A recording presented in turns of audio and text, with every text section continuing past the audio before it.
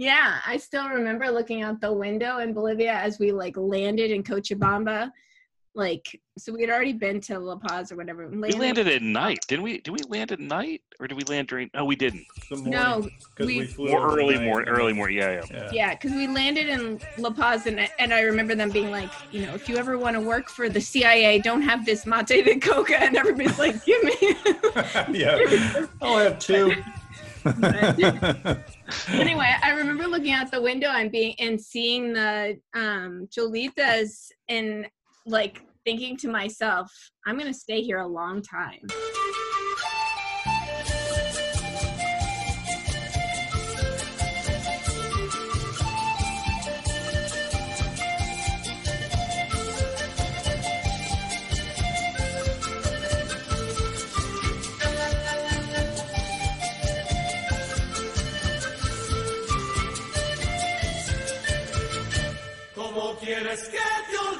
Hi, I'm Jason Phillips.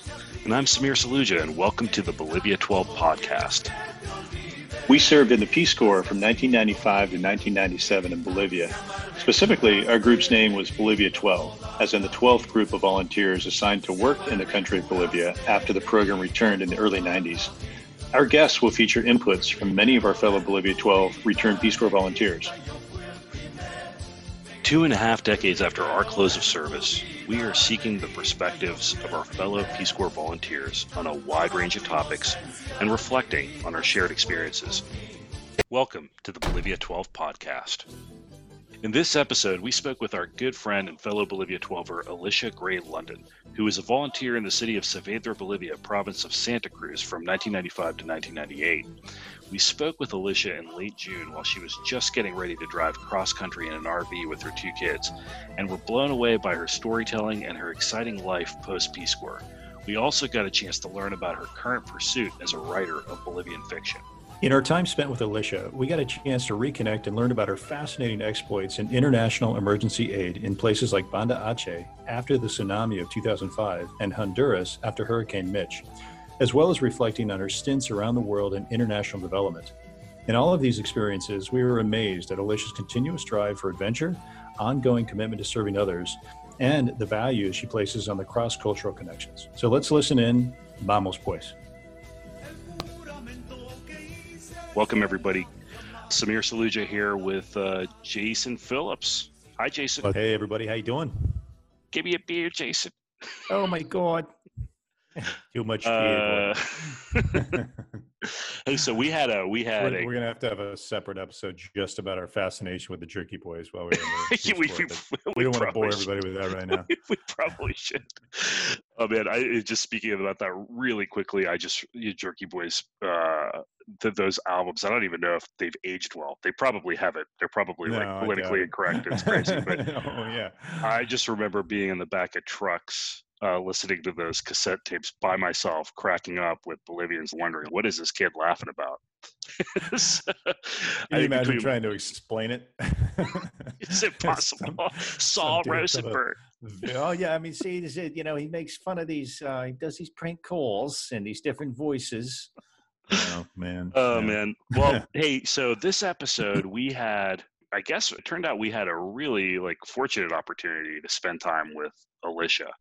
Today, we're going to talk about our interview with Alicia London, formerly, for all of us Bolivia 12ers and Peace Corps Bolivia, Alicia Gray. And Gray being, of course, being her maiden name. And now she's married with 2 kids, right? 2 daughters. Yep. Is that right? Yeah. That's right. Yeah, and neither of us had really gotten a chance to go deep with her on her life, and it was amazing. Yeah. No, it was a really fun one for me because I don't think I had connected with Alicia since Peace Corps, quite honestly. And boy, that's kind of the fun thing about Peace Corps is we were able to just get right back to it. And there wasn't a lot of pretense, and we just got into a great conversation. Really enjoyed learning about her life. Yeah, and then she's married and in the Bay Area, like a lot of Peace Corps friends, and I think she mentioned her husband designs rockets, and because of that is working all the time, and so she's typically with the kids. And we happened to catch her on a night where her husband's Adam, I believe, her husband was home, and so we had a special opportunity to spend like a couple hours with her, which we were right before she went on a cross country trip. with That's her right. with her daughters. Which is Yeah, she got the old RV fired up, and was I think it was 2 days later that she took off from Bay Area to back to her home state of Massachusetts to visit her parents. yeah. And what's funny is like looking back on it, I remember when she first said that, like, it's like, oh, okay, but after listening to her interview, it's totally in line with her character to just kind of without a doubt be adventurous and take her daughters on a trip across the country in an RV. I mean, I'm looking forward to the follow-up on that. I'm sure there's some fun stories that came out of that. for sure. So, and maybe a few she'd like to forget, who knows? For sure. So to kick off this episode, I figured we just kind of share with the audience, whoever's out there, all of our friends and family and former Peace Corps Bolivia volunteers. We figured we'd start off with just a recap of Alicia post Peace Corps and a really quick clip to get a sense of what she was up to right after experience in Peace Corps Bolivia. Why don't you just give us a quick rundown of, in 30 seconds or less, the last 20 years? No, I'm kidding.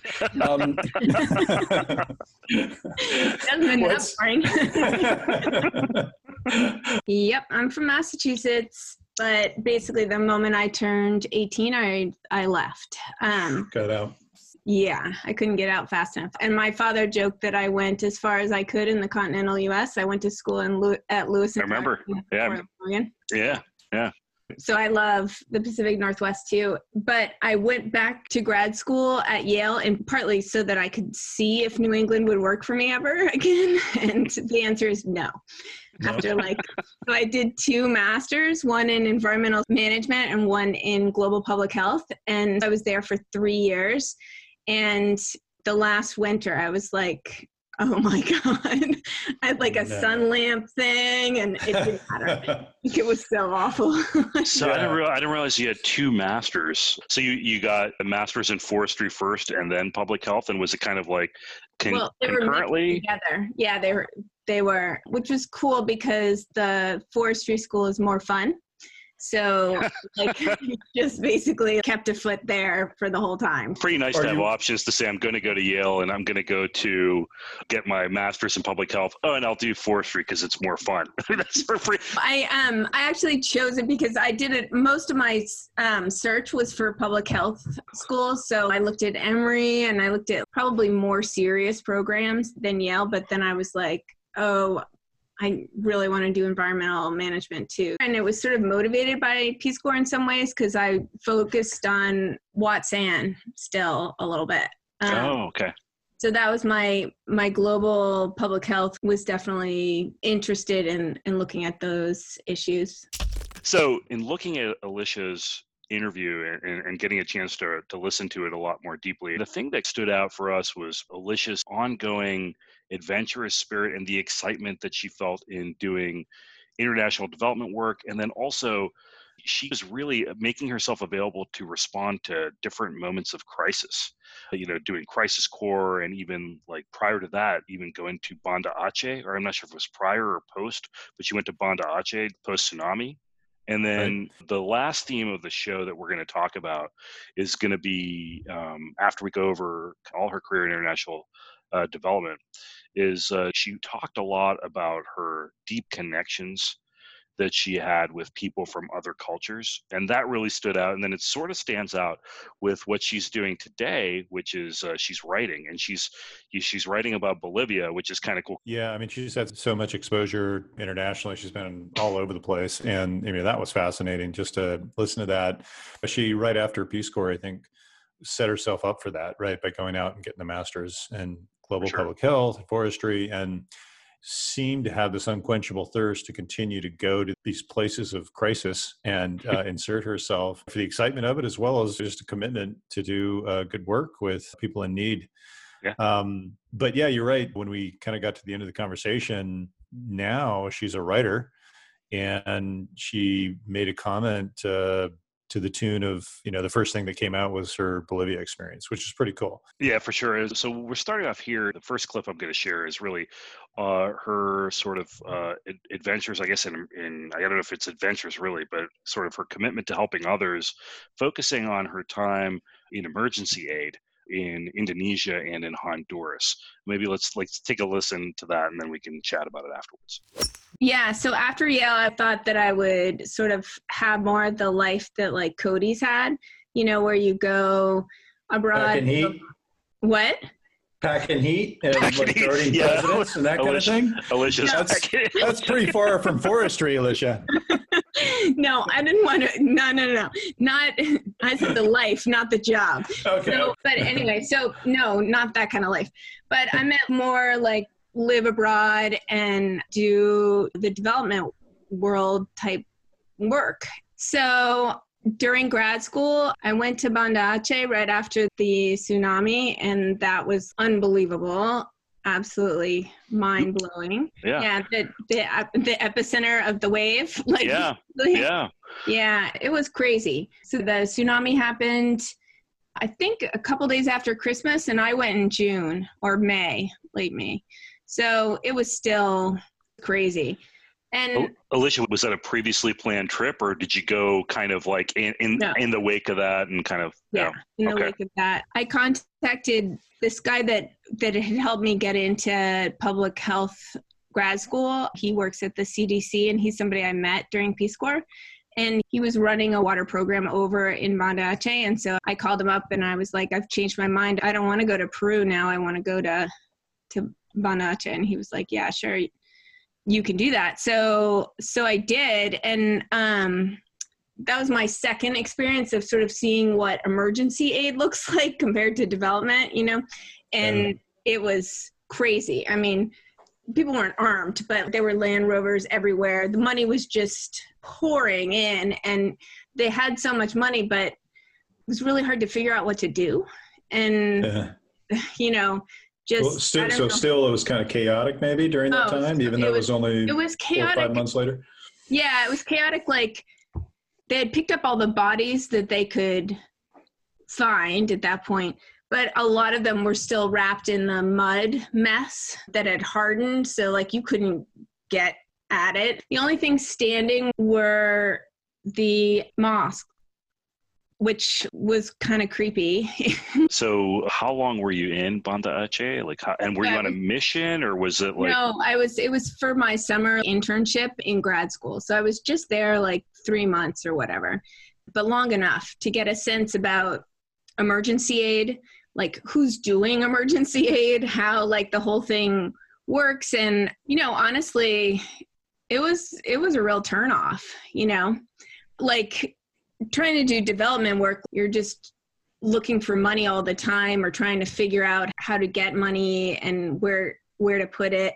But I think the emergency situation like that, so much money came in around the world because it was so visual. So and are you think Christmas? Were there a lot of vultures? It was a turn off to you for me to pursue that line of work in your future. Is that what you're saying? Yeah. Okay. Yeah. So, I mean, while I was there, I got a job offer on, and I was like, yeah, no, I'm not staying. What was the turnoff? I imagine if there's an influx of money happening all at one time, the vultures are kind of like at the trough, like trying to skim it. And did you see any of that, or was it just like so chaotic, hard to make a sense of it? Yeah, it wasn't so much the vulture thing that you would imagine, because almost no one was left standing. I mean, it was, people weren't pulled together enough to be like, let me take advantage of. So right after Peace Corps, I went and did Crisis Corps in Honduras. There was that huge hurricane. Hurricane Mitch. Like, was it Mitch? Yeah, good memory. It was Mitch. And basically, like, if this is Honduras, it went and then finally away. So like it was decimated. And I went 6 months after, and that's where I saw like people taking advantage. Like there was so much money again, but that time I was out in the community. And so I could really see like, oh, people are lining up to get extra houses. And it really matters which hardware store you use, because then the money goes through this family versus that one. And, all of that stuff that you see if you're actually in the community. In Banda Aceh, there was no community. I mean, they had barracks where people had a room, and they literally were like squatting in that room with almost nothing that they, They had nothing. It was all gone. And most of them had lost most or all. I mean, the few men that I saw were by themselves because they had been out on their boat and they came back and there was nothing. So I don't imagine the turnoff was like any sort of fear or anything like that, but was it just you felt like you couldn't make an impact in that situation? And like what was So it just felt like when I was there, basically the cowboys that like to come in, and they are sort of like that, like people that really like when it's absolutely wild, when the wind is still blowing, when like the water has yet to recede, like they come in and set stuff up for development organizations because they can see that there'll be money. And then there's sort of the next wave, which is like, you know, we'd pull into work every morning. We had these houses and everybody was housed together, like all of, you know, SAVE and then everybody from whatever organization. We'd pull into the driveway and there'd be like 10 Land Rovers and like, so, and then you go out and do your thing. And sure, like, you know, getting water to people was important and the study that we were doing was important, but it felt like all of this was about to shut off and then they would all move out and there'd be like nothing. Yeah, so they weren't doing any lasting stuff that was going to really benefit a new community coming out of the ashes. It was sort of like, hey, let's get in here, let's do what we're doing and skim as much as we can and then get the heck out and go to the next disaster. And it wasn't even necessarily like, oh, let's make sure we skim. It was just like, that's just sort of built into the framework. But also in this situation, like, what do? I mean, they built the barracks, they fixed water and sanitation from there, but then there's no way that they could rebuild really on that. I distinctly remember when Crisis Corps came out, thinking about throwing my name in the hat just because you can have a choice of whether you go or not, and it's open for Peace Corps volunteers, but I never did it. I don't know what happened. I'm so impressed and you did. I mean, that's pretty awesome to even kind of throw yourself out there like that. Yeah, I was there for 6 months, and I have to tell you, if Honduras had been even a fraction as amazing as Bolivia, I'd be there now. So Jason, you want to go? Strong statement at the end there. Yeah. Well, I mean, there's a lot there to unpack, but I mean, what a great story. I mean, she just gave us an insight into. She's a great storyteller. Yeah. Yeah. I mean, from Banda Aceh to Honduras with Crisis Corps, right? He did not shy away from disaster and going after it. And I think through that, what was interesting to learn about Alicia is that she really found what was most compelling to her, which I think we got into it a little bit later in the conversation, which was field work compared to like policy work, which, you know, I don't think she would have figured that out had she not gone out and done those things. Yeah. And from an emergency aid standpoint, I think what stood out was just this whole, you know, you always think about like doing emergency work aid. And then it's like, it's kind of very selfless. There's nothing, you're going out there and setting up an infrastructure. It's not glamorous. Definitely not. And you're not even sure if you can help people because it's, like in those two situations, those communities were so devastated. And what can you do? You can only kind of put like basic subsistence type of infrastructure in place, and then you really can't do much because a lot of it depends on the area needs to rebuild itself. And, I mean, they're, you know, and that takes time. That takes time. You know, limping along right after a major disaster, and you got to get basic needs going again so that they can be in a place to kind of rebuild themselves. But So expounding on this kind of like lucky to be in Bolivia, I'm going to play another clip where she kind of contrasts her time doing emergency aid with Bolivia. So let's listen to this clip real quick. No one had knives. No one had machetes. Everyone walks around in Honduras with a machete and they're using it on each other. In Bolivia, there was none of that. You took a night bus, you get on a bus at night so that you'd sleep so you wouldn't see what you were driving by, you know, like how close you were to the cliff, you know. And I walked around everywhere in Bolivia. Now, you know, basically in Bolivia, if you got into trouble, it was because it was your own damn fault. You know, you're working for it somehow. Yeah, you're being a little bit. You were being dumb. Like you fell for a trick. like, oh, I found some money on the ground, and you like stopped and talked to them about it. And all of a sudden, like, you didn't have any money anymore. My gosh, what a different experience. But, it is interesting that you talk about Bolivia in such a positive light, because again, having a Peace Corps experience is a special experience, but something about, I think, our group and also even the other groups, B9, B10, B11, B12, and so on.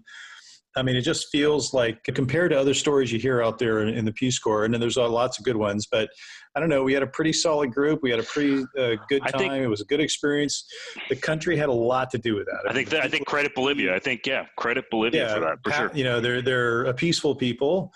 And sure, there's strife and throughout their history, but they're peaceful people, and the country's gorgeous, although the infrastructure's not really there. But still, that has a lot to do with it too. And just the people, like, we're so, I don't know. There's a quality, and it's still there on some level in a lot of places, but it's like an earnestness. People are very genuine, and in a way that you don't find in most of the world. So even going to Honduras, like a very similar country economically in a lot of ways, 6 months later, like, you didn't find that. You could find it if you went out far enough into the countryside, but in general, in the little town that I lived in Honduras versus the little town I lived in Bolivia, totally different. And part of that was that you felt safe, and you knew your people. Bolivia for me was like, I think Peace Corps in general is this incredible opportunity to actually live in a community in a situation that you'll never be able to replicate, which is why I stayed longer, because I was like, I'll never be able to live in a community like this and have a job. I had forgotten that she had actually trued up for another year of service. I think she was the only person in our group that did that. Was there anybody is that else? right? I'm not 100% sure on that. But clearly, she just felt comfortable and at home there almost from the get-go, and made it last for a while. And it became an inspiration for her to pursue these other projects in her career. So that's a good segue to the next theme of the show, which is basically the excitement. She talked about her career. So in this first clip on this theme, she talks about her inspiration really for joining the Peace Corps in Bolivia. It's a short clip. Let's take a listen and talk about it. So I had this scary advisor in college. I majored in English, but I was focused on creative writing.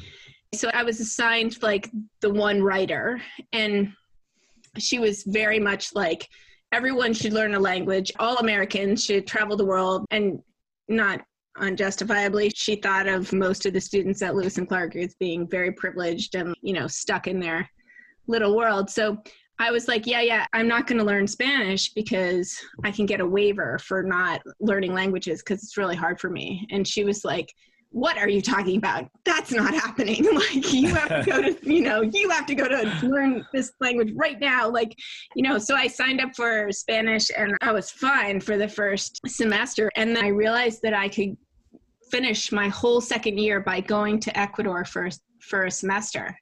So I went to Ecuador. It was amazing. It was a lot like Bolivia in a lot of ways, like the same sort of calmness. There wasn't a lot of violence. It was pretty, but it blew my mind. And yes, my Spanish got better, but as you know, Samir, it was not great but I don't remember that. Her Spanish is great, man. Yeah, I don't remember what she's talking about, but I don't know, for whatever reason. Were you guys in Spanish class together when we were in training or something? Is that what that reference was? Yeah, I didn't recall. She mentioned that during our time with her, that we were in the same Spanish class during training, but everybody's trying to adjust and nobody's really like paying attention. I think everybody, I probably didn't think my Spanish was that good, so yeah. So, but anyways, I'm trying to think of what inspired me to join the Peace Corps. I think I did take like a development economics class, because I didn't have like family, like you had a lot of close family that had gone to the Peace Corps.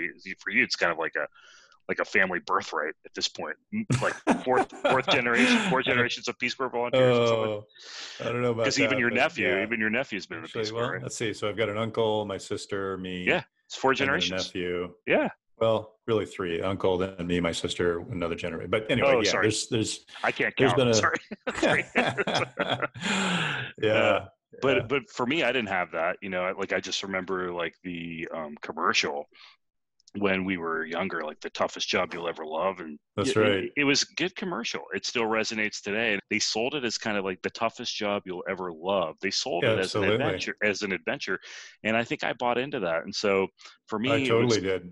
Yeah. Like I was not ready to go into, corporate life or get real serious right off the bat. I needed more of, I don't know. I need more of what?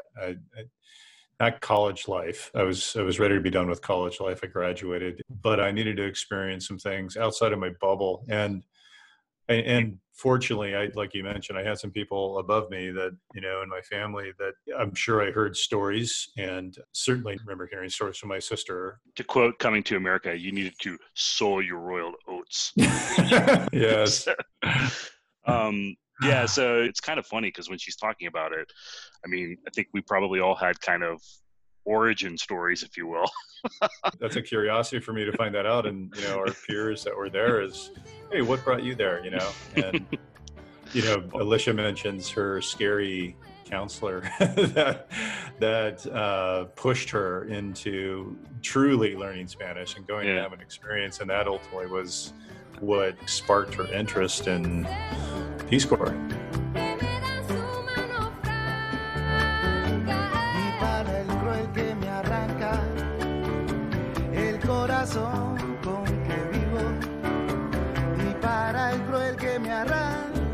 So in this next clip, Alicia talks about basically her career spanning, it seemed like a decade at least, maybe a little bit more than that, of international service.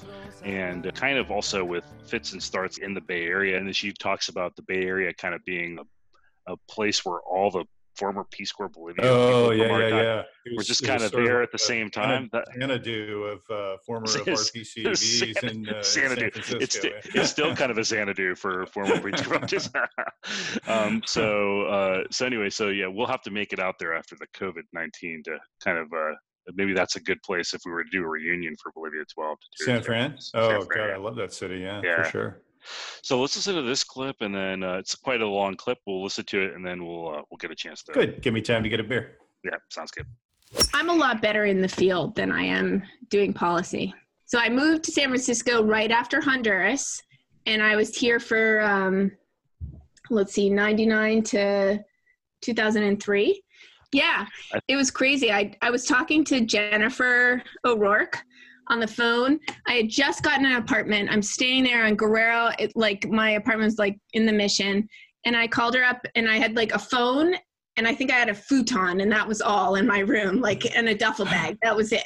And I called her and I was like, well, I'm just starting over. I don't know anybody. And she's like, what are you talking about? Everyone's there. I'm like, who's there? She's like, Aaron's there, Katie's there, Joe's there. She just there were so many people here. I remember even Tom Wallen was there for a little bit. I remember, wasn't he? Well, now he is again, but I didn't see him then. But yeah, that must have been a fun time to be with everybody at the same time at those. Yeah, because people were just starting to find their significant others. Nobody had kids, but it was so nice to have everybody here and see. So I reconnected with a lot of them because I hadn't come home at the same time. I had lost touch with a lot of people. So it was really. It does seem like the two big hubs are San Francisco and Washington, D.C., where a lot of the Peace Corps people kind of still stay connected, There's a lot of people in D.C.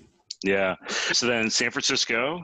And then so then I decided that I would go back to grad school and move overseas again.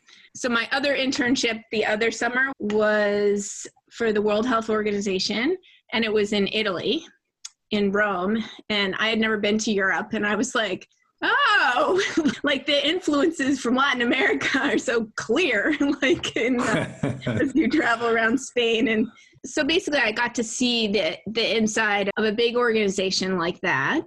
And then basically where the money is in development, the emergency aid side. And then I went to Washington and I didn't like it. And so I moved back to San Francisco, and immediately found this organization that I wanted to work for that did international water work, and it was based in the Presidio in San Francisco. And so I got a job with them and worked helping them run research projects on water and sanitation in a few countries, in India and in Africa, which was super fun.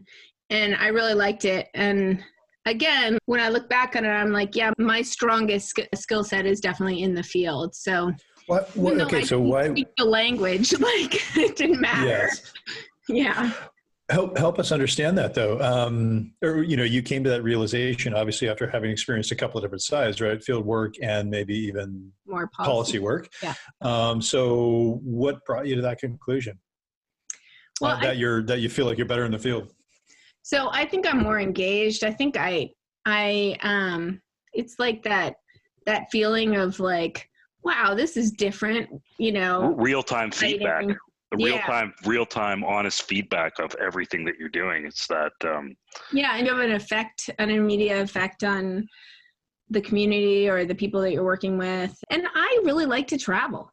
So, and part of the reason I like to travel is that, like, I'm curious about people and I love seeing new and beautiful places. And so I really liked it. And then everything happened at once in that I met Adam and we got married. So that was 2008. And then I wanted to have a baby. So taking malaria pills, like, while you want to have a baby, is not great. Not good. Well, it does help with coronavirus, I hear. But Check your information. I'm taking some right now. Trust me. Yeah, with my hard cider. Probably, maybe the best you can. I remember. By the way, I remember taking methylquin. Just side topic. When I was in Peace Corps early.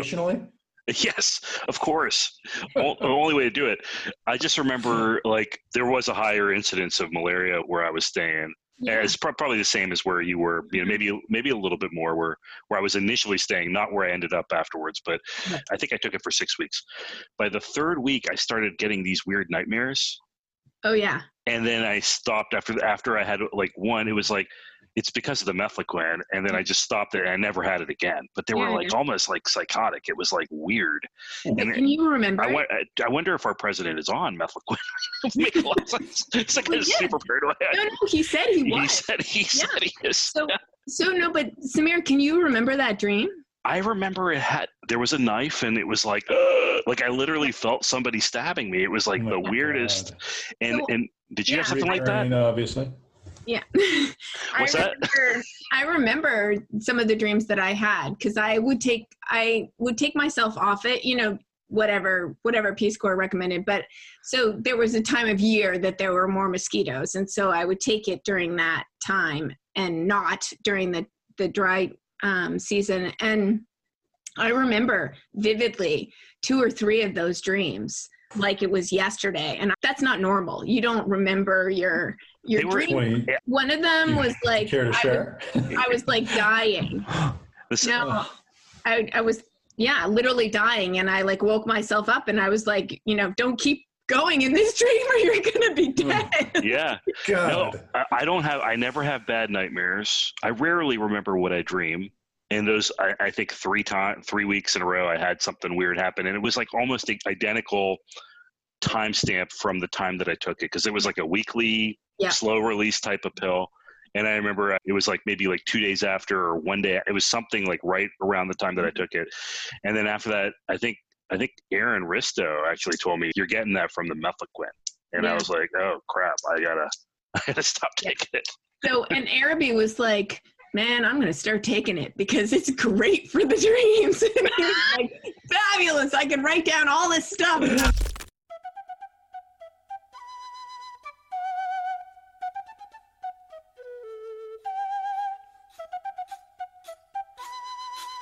I think when I listened to that clip from Alicia, it took me back also to the time when she's talking about in the beginning, like living on a futon with Jen O'Rourke. Takes you back to that time when you're trying to figure out stuff when you're coming back home, right? Yeah, you know? Yeah.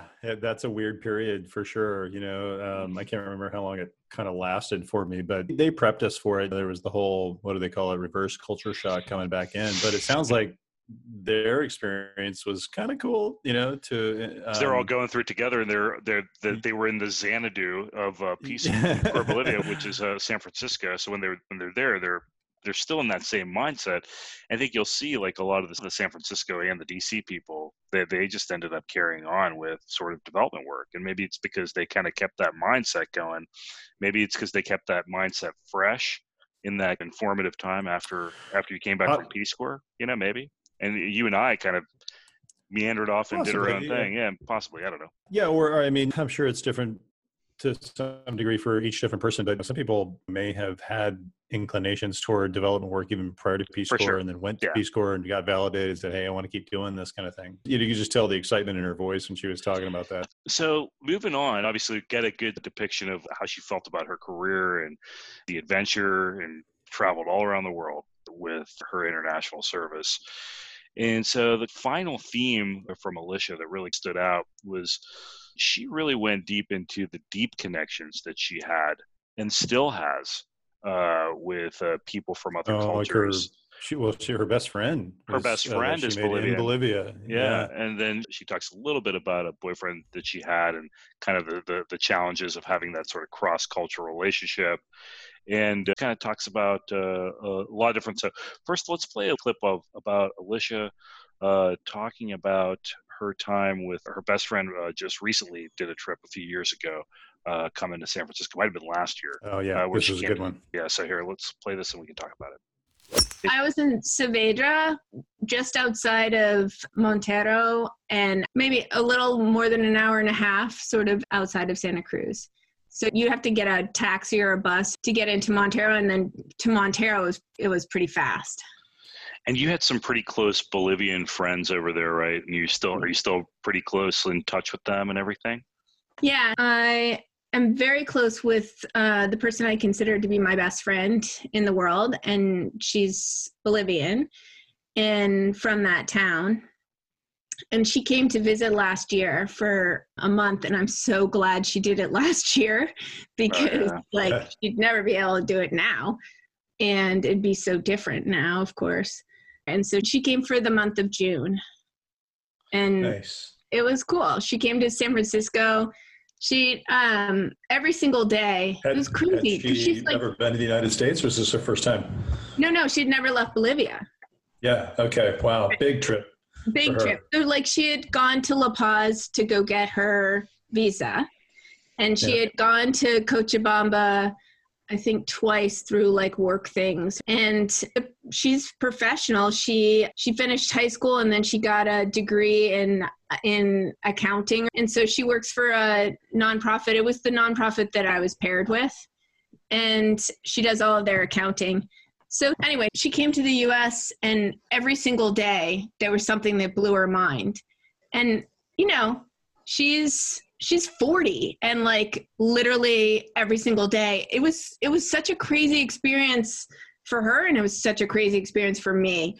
So she'd never been to the ocean. We went to the ocean. I didn't realize we took the BART down to the ferry building. We got off the train and she was shaking, and I was like, hey, what's up? I had the kids with it. She was like, I've never been on a train, so every day it was blowing her mind and sort of blowing mine too, just because you don't have that experience. No, that's pretty. I wish we had that experience. I wish that's kind of cool to that way. Point. Exactly. Wouldn't it be so neat to go someplace and you're like, whoa, look at that, and have your mind blown, every single day for a month. That would be awesome. Yeah. Where do we sign me up for that? No. Well, Bolivia was kind of like that, wasn't it? I mean, it was actually. It was. You're right. That's what's so magical about it. Yeah, I still remember looking out the window in Bolivia as we landed in Cochabamba, so we had already been to La Paz or whatever. We landed at night, didn't we? Did we land at night, or did we land during? No, we didn't. No, Because we flew early morning. Yeah, because we landed in La Paz, and I remember them being like, if you ever want to work for this, whatever, the CIA, don't have this mate de coca, and everybody's like, give me. Yeah, I'll have two. Anyway, I remember looking out the window and seeing the Cholitas and like thinking to myself, I'm going to stay here a long time. Like, in some ways, it's crazy to think like I came really close to staying. And Interesting. I think that I'm glad that I didn't. I like the life that I have. She just kind of got totally immersed into the culture, right? And I think that's like the ultimate benefit of Peace Corps, right? I think that's kind of a recurring theme with everybody that we're connecting back with. I mean, nobody really thinks so much about like what the impact they had. I mean, it was great to help people and stuff like that, but we all took away so much from it. And one of the key components that you have an opportunity to do so, not everybody got to do it. I mean, we all immersed ourselves in the culture a little bit. She really immersed herself in the culture by having like these really strong friendships, right? Yeah, and it seems like she's very much living that third mission of the Peace Corps, which is to sort of bring the culture back with you to the United States and kind of, help other Americans learn about it and know about it. And, one of the things that I loved about that story the most was her vivid memory of flying into Cochabamba. Yeah. She, I vaguely remember that, but I didn't. I remember stuck out with her for sure. I remember flying into La Paz because I remember like worried about needing oxygen and stuff like that. And then seeing the oxygen, I remember them giving us mate de coca. I don't remember them saying like, if you drink mate de coca, you're like, I'll take it. I'm sure everybody was like, yeah, give it to me. I probably was paranoid at that point. I was like, oh God. But then of course learned to love that stuff just like everybody else. But so what are the 3 mission statements for the Peace Corps, Jason? Well, not verbatim, but I think, let's see, it is to provide some sort of technical assistance, right, to another country, right? And there's a ton of different fields that people go into. And then the other one is to share your culture with the country that you're in, the host country. And then the third one is to, when you come back, share what you've learned about the culture of the country that you're in with your fellow Americans. Interesting. So, it's that global connectivity that it tries to achieve. It's interesting. The second one is interesting. Share our culture with the cultures. Share the gringo culture with it. Right, exactly. Which, I mean, you stick an American in some outpost in the middle of nowhere in some country, and they're going to stand out a little bit, and hopefully, they're curious and they want to learn about you. So the obviously the story that she provided, just like again. The whole like blowing your mind thing. Alicia keeps on repeating that. It's kind of funny because she gets that excitement, right, from just these unique cultural experiences. To be honest, these are unique experiences that you can only get when you immerse yourself into another culture. Otherwise, you're not really looking. Otherwise, you're looking at it from a completely different perspective. But if all these mind-blowing experiences that she's talking about kind of throughout the podcast, it's all really about cultural immersion. I mean, going back to our earlier conversation, it's the toughest job you'll ever love. I mean, that's the piece that for the right person who is interested in that kind of a thing, literally you're experiencing just new stuff every day for a 2-year period. I mean, I suppose, after the first year, you kind of develop some routine and get accustomed to things. But even that second year in Peace Corps, you're just encountering difference that is enlightening and exciting and interesting and all that kind of stuff. So yeah, I mean, you were saying that in that clip too, like we just don't get our mind blown as much anymore, and part of it's just because we're not in that frame of mind. We're not observing things from that cross-cultural lens. So so just kind of going deeper on that cross-cultural thing, she just to share a short clip here where she talks about having a boyfriend in Bolivia and just the kind of the challenges with having that sort of cross-cultural relationship. Let's also another way of really immersing yourself in a culture. So let's just listen to this short clip and then talk about it. I'm curious though, when did you come to that realization that you mentioned just a second ago that you thought, okay, I could stay here for a long time? Was that literally as you were arriving in Bolivia, or is it after you had been there for a little while? No, it was as the plane landed in Cochabamba and came to a stop, and I looked out and saw, I can still sort of remember there were, for whatever reason, God knows why, they were like close enough to be seen from the Bolivia. Like there were women out there. They were selling choripan and whatnot. Choco con queso. Exactly. And I was like, bombacha limon. and I was like, oh, I'm going to stay here for a long time. Yeah.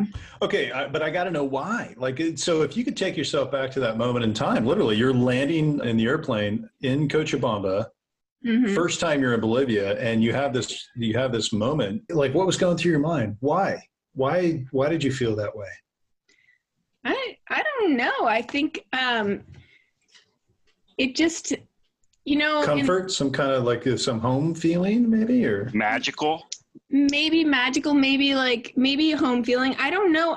In the same way that we were just talking about that, like feeling of like, wow, this is different. So, I mean, then I went through training, and there were a lot of like uncomfortable moments in training that I did not enjoy. So it was like, oh, perfect but I would say that the lion's share of my time there was more like that. And it does not cease, even after 3 years, to keep blowing me away. Like the way that people do things. And I mean, I think in a lot of ways, I definitely liked the guy that I was dating, but having a person that was like a best friend, and then having a boyfriend as time went on, helped me learn more about like what was actually going on, because we would like argue about something, and then we'd have to like back it up. Like, where is the assumption that we just messed up? Like, because culturally, like, we stepped on each other and we didn't know, like, and it really like kept me learning about what was going on in Bolivia and what were the assumptions that were happening in my small town that I wouldn't have seen on a day-to-day basis. You could tell from the conversation I was really trying to get at, okay, so like you knew right then and there that, you had this feeling where I guess why that took me a little bit by surprise. And it was a magical moment. We were all sort of excited, and, maybe even a little bit nervous about, hey, what's next, what's coming to us. But what struck me was she seemed immediately at ease, like, hey, this is an awesome place, and I'm loving where I'm at, and thought about the long term right away. I didn't have that. I don't think I did either. I mean, I was committed. I wasn't kind of like half in, half out, but at the same time, I was probably, nervous and apprehensive and wondering what was going to be. I'm thinking about also, these are the days pre-internet, right? So we didn't have the ability to just quickly pull up a browser and start looking at images of Bolivia or pull up YouTube clips, right? So I didn't even have a picture in my head of what it was going to be like. I mean, I'd seen a few books, I'd read some stuff, like for the State Department literature. Going in, I just knew nothing. So I was kind of like, where am I? And what did I sign up for? Right. And that was my initial feeling, like, how am I going to navigate this? And like, can I follow you? Can I follow some of them? Can I tag on to some people that maybe know what they're doing a little bit more? So well, we all did that. I mean, and that's the beauty of, you're in that group, right? And I'm sure that's with intention. They keep you in that group and sort of get you trained and get you acclimated. Kind of stuff. But and then in retrospect, I mean, this has come up multiple times in all the conversations that we've had so far, but no idea where we were going. We end up in Bolivia, and man, everybody had the same feeling of, man, we were so lucky to be in Bolivia, not just in Bolivia, but at the time when we were in Bolivia, because obviously Bolivia's changed quite a bit and the world has changed a lot, but just that time period, that time bubble was such a perfect time to be there. And so let's listen to Alicia talk a little bit about that, and then we'll have a conversation. We're so lucky. I mean, you could just wander around like, a babe in the woods, and, nobody really took advantage of you in the way that, I mean, I don't think you could do that now in Santa Cruz. You certainly couldn't. I was just going to ask you about that. In the 2 times that you've gone back, were you able to recapture some of that magic, or was it a totally different experience for you? Both times I went for a month, because I felt like you couldn't go for less than that. Life is so much slower there. And the first time I went back, and I went and stayed with my best friend. So they picked me up at the airport, and she had 2 kids, and we drove into her house, which she was like, I live alone. And I was like, what do you mean? Like, what she meant was, I don't live with my in-laws and I don't live with my parents. My husband and I live alone with our child. And but we drove in, and one of the little kids who I had been around all the time when she was a baby was like, there's your room. And they had like built a room onto their house for me for my stay, which was, of course they were going to use it after, but I was like, oh my God. So yeah, it was amazing. And it was similar to being there because everybody remembered me, and everything sort of like kind of fell back into place in some ways. Like, I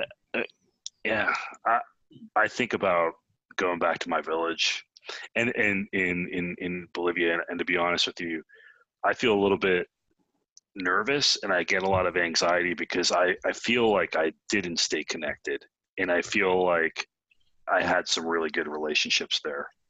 So people are very forgiving of like, I mean, because there'd be like years when I wouldn't write, or like long periods, but that didn't matter. And I only stayed really in touch with like the one person. And since I was the first volunteer there, but after there were plenty of others, and many of them were much better than I was about staying in touch. And so, I mean, I certainly didn't hold up compared to these other people that I heard about, but it was. Well, we were also like we were in a weird time too, because we got back home was when the internet kind of exploded, and it was already happening before we were there, but we were a little bit out of the loop.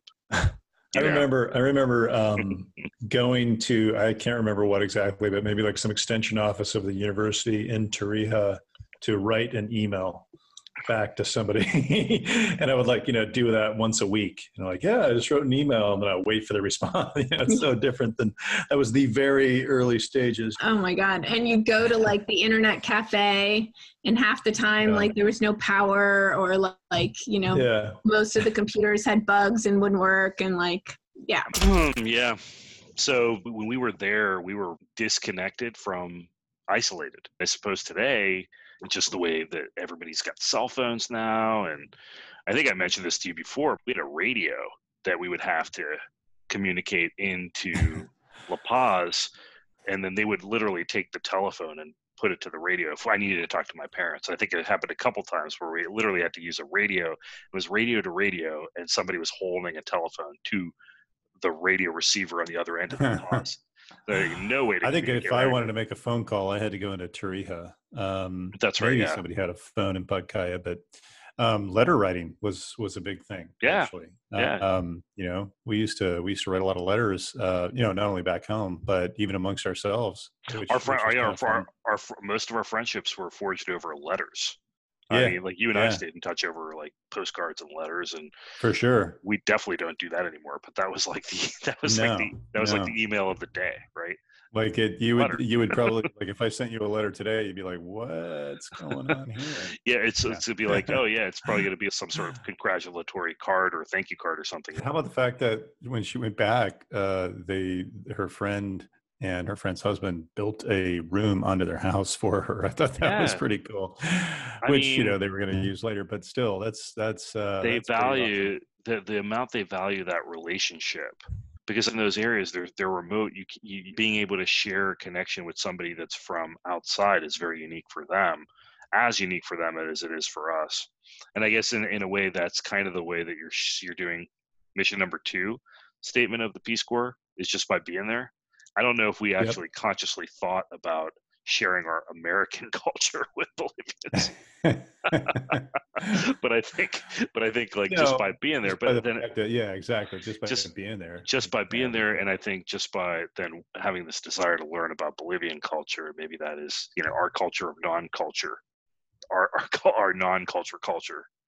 contribution, right? So yeah, Bolivia was just we were definitely lucky. I mean, the key thing is also the safety thing, just relative to other Peace Corps locations that we could have been in. Just the time that we were there was just like so lucky. So the last clip is kind of long because we kind of go into this discussion, but really we're highlighting here is Alicia now is a writer. And so we get into this conversation about writing a book really that she's writing from her own story, but her story and kind of thinking about, potentially her best friend, right, in the story. And just want to call out here before we listen to this clip, the first chapter of the book was just published last month in the Noya River Review, which is a publication associated with the Mendocino Coast Writers Conference, where it won first place in the conference's middle grade writing contest. And so the whole idea here is her desire to sort of share Bolivian culture back with Americans, kind of that third. And I don't think she's thinking about that way. She's thinking about writing something very personal. But so we go into that piece of it, and then we then start having a conversation about cultural appropriation, which kind of took me off guard. You kind of sensed it right away, but for me, I kind of expound a little bit on it. Let's listen to it, and then we'll have a conversation afterwards. Yeah. So when Adam started the startup and our youngest started preschool, I decided that I would give writing a try for a year. So it's been a few years now, and so it's interesting because I started writing that year. And the first stuff that came out was Bolivia. And I was like, oh, this is weird. Because I kind of thought when I went to Bolivia that I would write about it. And, I didn't really keep that detailed of a journal.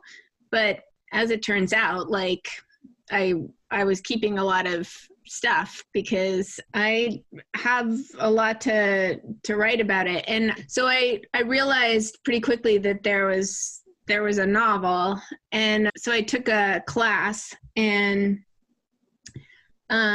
figured out that I was trying to write a middle grade novel, and so I've been working on it ever since, and it's pretty close to the last draft. My novel takes place in Bolivia. It takes place in Santa Cruz, and the tricky part is that my main character is 11, and she's moving from the highlands up by Lake Titicaca down to the lowlands to harvest sugarcane, which, I watched a lot of people do it at the time. And I remember being like, this is mind blowing. These people are going from one culture to the other, like the culture clash, the racial, discrimination that is going on here, like that, just all of it was absolutely crazy. And I don't know, I mean, I think if you lived where you lived, Samir, my world was basically like this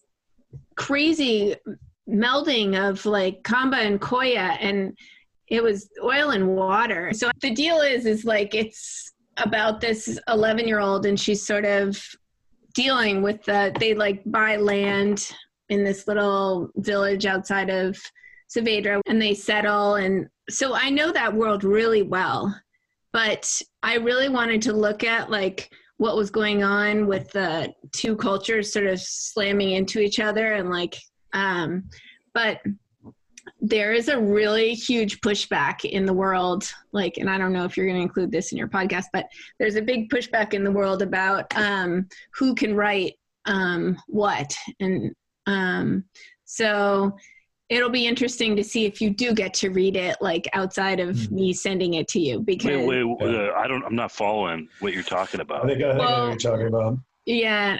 Do you have, does it have to do with like sort of cultural appropriation type? Exactly. Stuff? So Yeah. do I have the right as a white person to write about, Bolivia?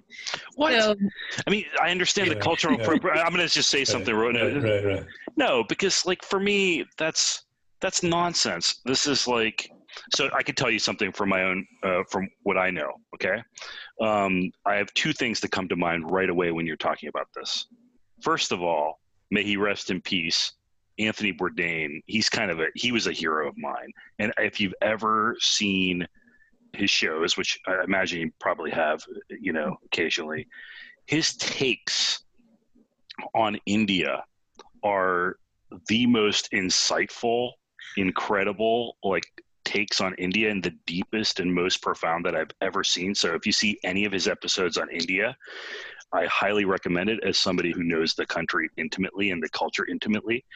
Alain Danlou, who's a French guy, wrote the most profound novel about India, and obviously I'm close to Indian culture. Alexis de Tocqueville wrote Democracy in America, which to this day stands as an opus of American culture. Like, there's stuff that he wrote in the early 1800s as a foreigner in the United States that are so insightful about American optimism and things like that still hold true today. And in innovation, in anything that you're trying to build, if you are not seeking feedback or observations from outsiders, you're stuck in your own bubble. And I think having somebody with your experience to comment on that is super insightful, probably because you're able to extract yourself. You're not as close to the situation as somebody else. So I would be strongly in favor of you finishing. So let me just throw this out at you, Samir. And by the way, I agree with you. I have no qualms about people writing about, it's art, and art comes in many forms. But let me just also throw this your at you experience. as sort of the devil's advocate. Please, to the counter argument there. All of the works that you were just talking about are observational works, right? That are not fictional works, as if you were writing in the voice of. And I think that's kind of what is the umbrage that people take with that, is when you were writing in the voice of, well, they say, do you really have the authenticity to write in the voice of? The most authentic book in I don't think that's a problem. Yeah. But it is different. It is different than an observational piece like through Bourdain or de Tocqueville versus kind of what we're talking about here. Because your book is fictional, right, Alicia? Yeah, it's a middle grade novel. I'll cite one more example. Pearl Buck, The Good Earth. Yeah. So that's like that is like a profound book about Chinese culture that's so accessible to somebody who speaks English. There's no way you get that deep on that culture without somebody like her writing that book.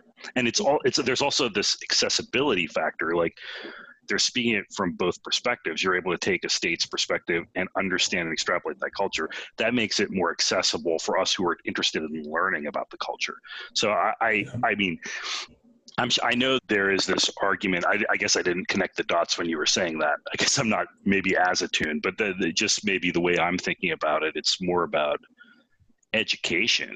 I think a lot of my motivation is, if you Google middle grade Bolivia novels, there aren't any. They're for the Dominican Republic, even Haiti might have like a few. But quite frankly, especially at the moment, Bolivians are busy, doing other things. They aren't necessarily writing. Or that work isn't coming out or whatever. So there's a real lack of that world. And I found Bolivia just to be mind-blowing. And, I traveled all around South America, but I feel like bringing that into the kids' world is, has some value. But I definitely understand that, I am not Amara, and I didn't live with that group necessarily. So, a lot of that is through research and observation. But the part that I know and I'm very secure with is what happened what happens in 1995 when they came down to Bolivia, when they came down to the lowlands, and what they faced and what it looked like and how different it was. So, I feel like I'm going to, it's some of the people that I'm going to ask to read it to make sure that I'm not off on, anything. I don't know anybody that I could ask that is a Mara at this point, but I'm going to ask Joe and Katie to read it. Katie lived pretty close to where this girl had started from. And then from there, hopefully find somebody that I can ask to read it. But it's, it's tricky. It's not like I could even ask my best friend in Bolivia. First of all, she wouldn't know the Amara stuff. And second of all, she can't read English.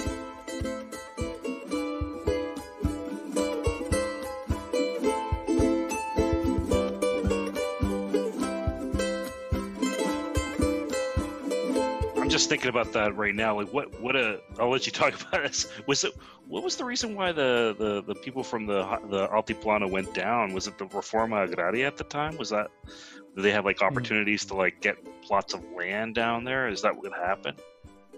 Well, I'm not very knowledgeable of it, but what I gathered from what Alicia was saying was, it was essentially a new start. It was an opportunity. It was an economic was probably the main driver. Was hey, we got to pick up and go. It had to do with certainly harvesting sugar cane. Yeah. So, what were your thoughts of hearing that clip? Re-listening to that just now, you really hit on it with your points about making the culture accessible to other folks. And oftentimes that's done, at least early on. In this case, as Alicia points out, there's just not a lot of material to educate people about Bolivia, at least from that perspective, from a middle grader's perspective of what it's like to go from one part of the country to another part of the country where there are vast cultural differences.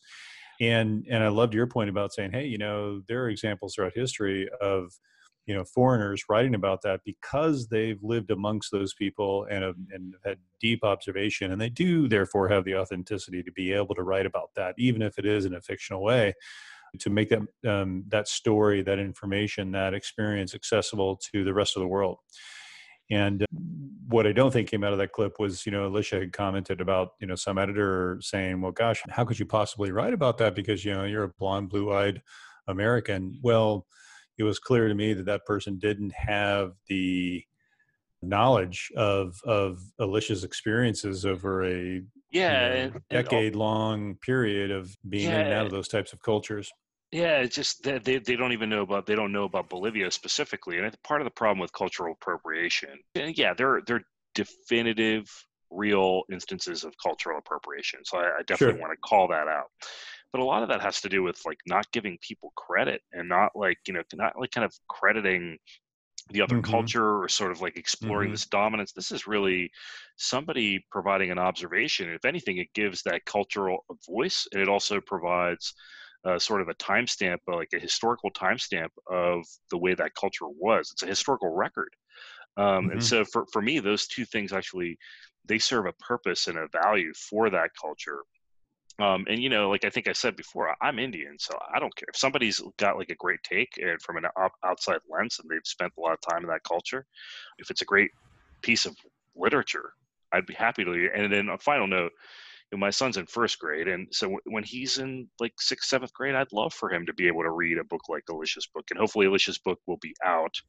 There will be no issues with publishing that, and I'd love for my son to read it at some point. So I'd love to read it too. Yeah, I can't wait.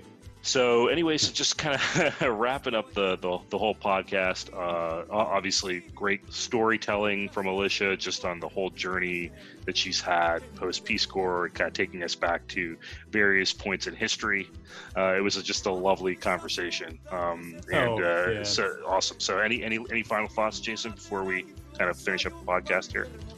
It kind of brings us back to art. It's a good way to end it, that Alicia is expressing her artistic self through this book, and Bolivia is the setting, and that's obviously what's pulling us all together here in this podcast, and hopefully some of our B12B volunteer listeners. So let's all keep an eye out for that. Definitely. So yeah, this is so signing off here, and reach out if you want to share anything with us, and we'll be talking to you guys soon. And thank you.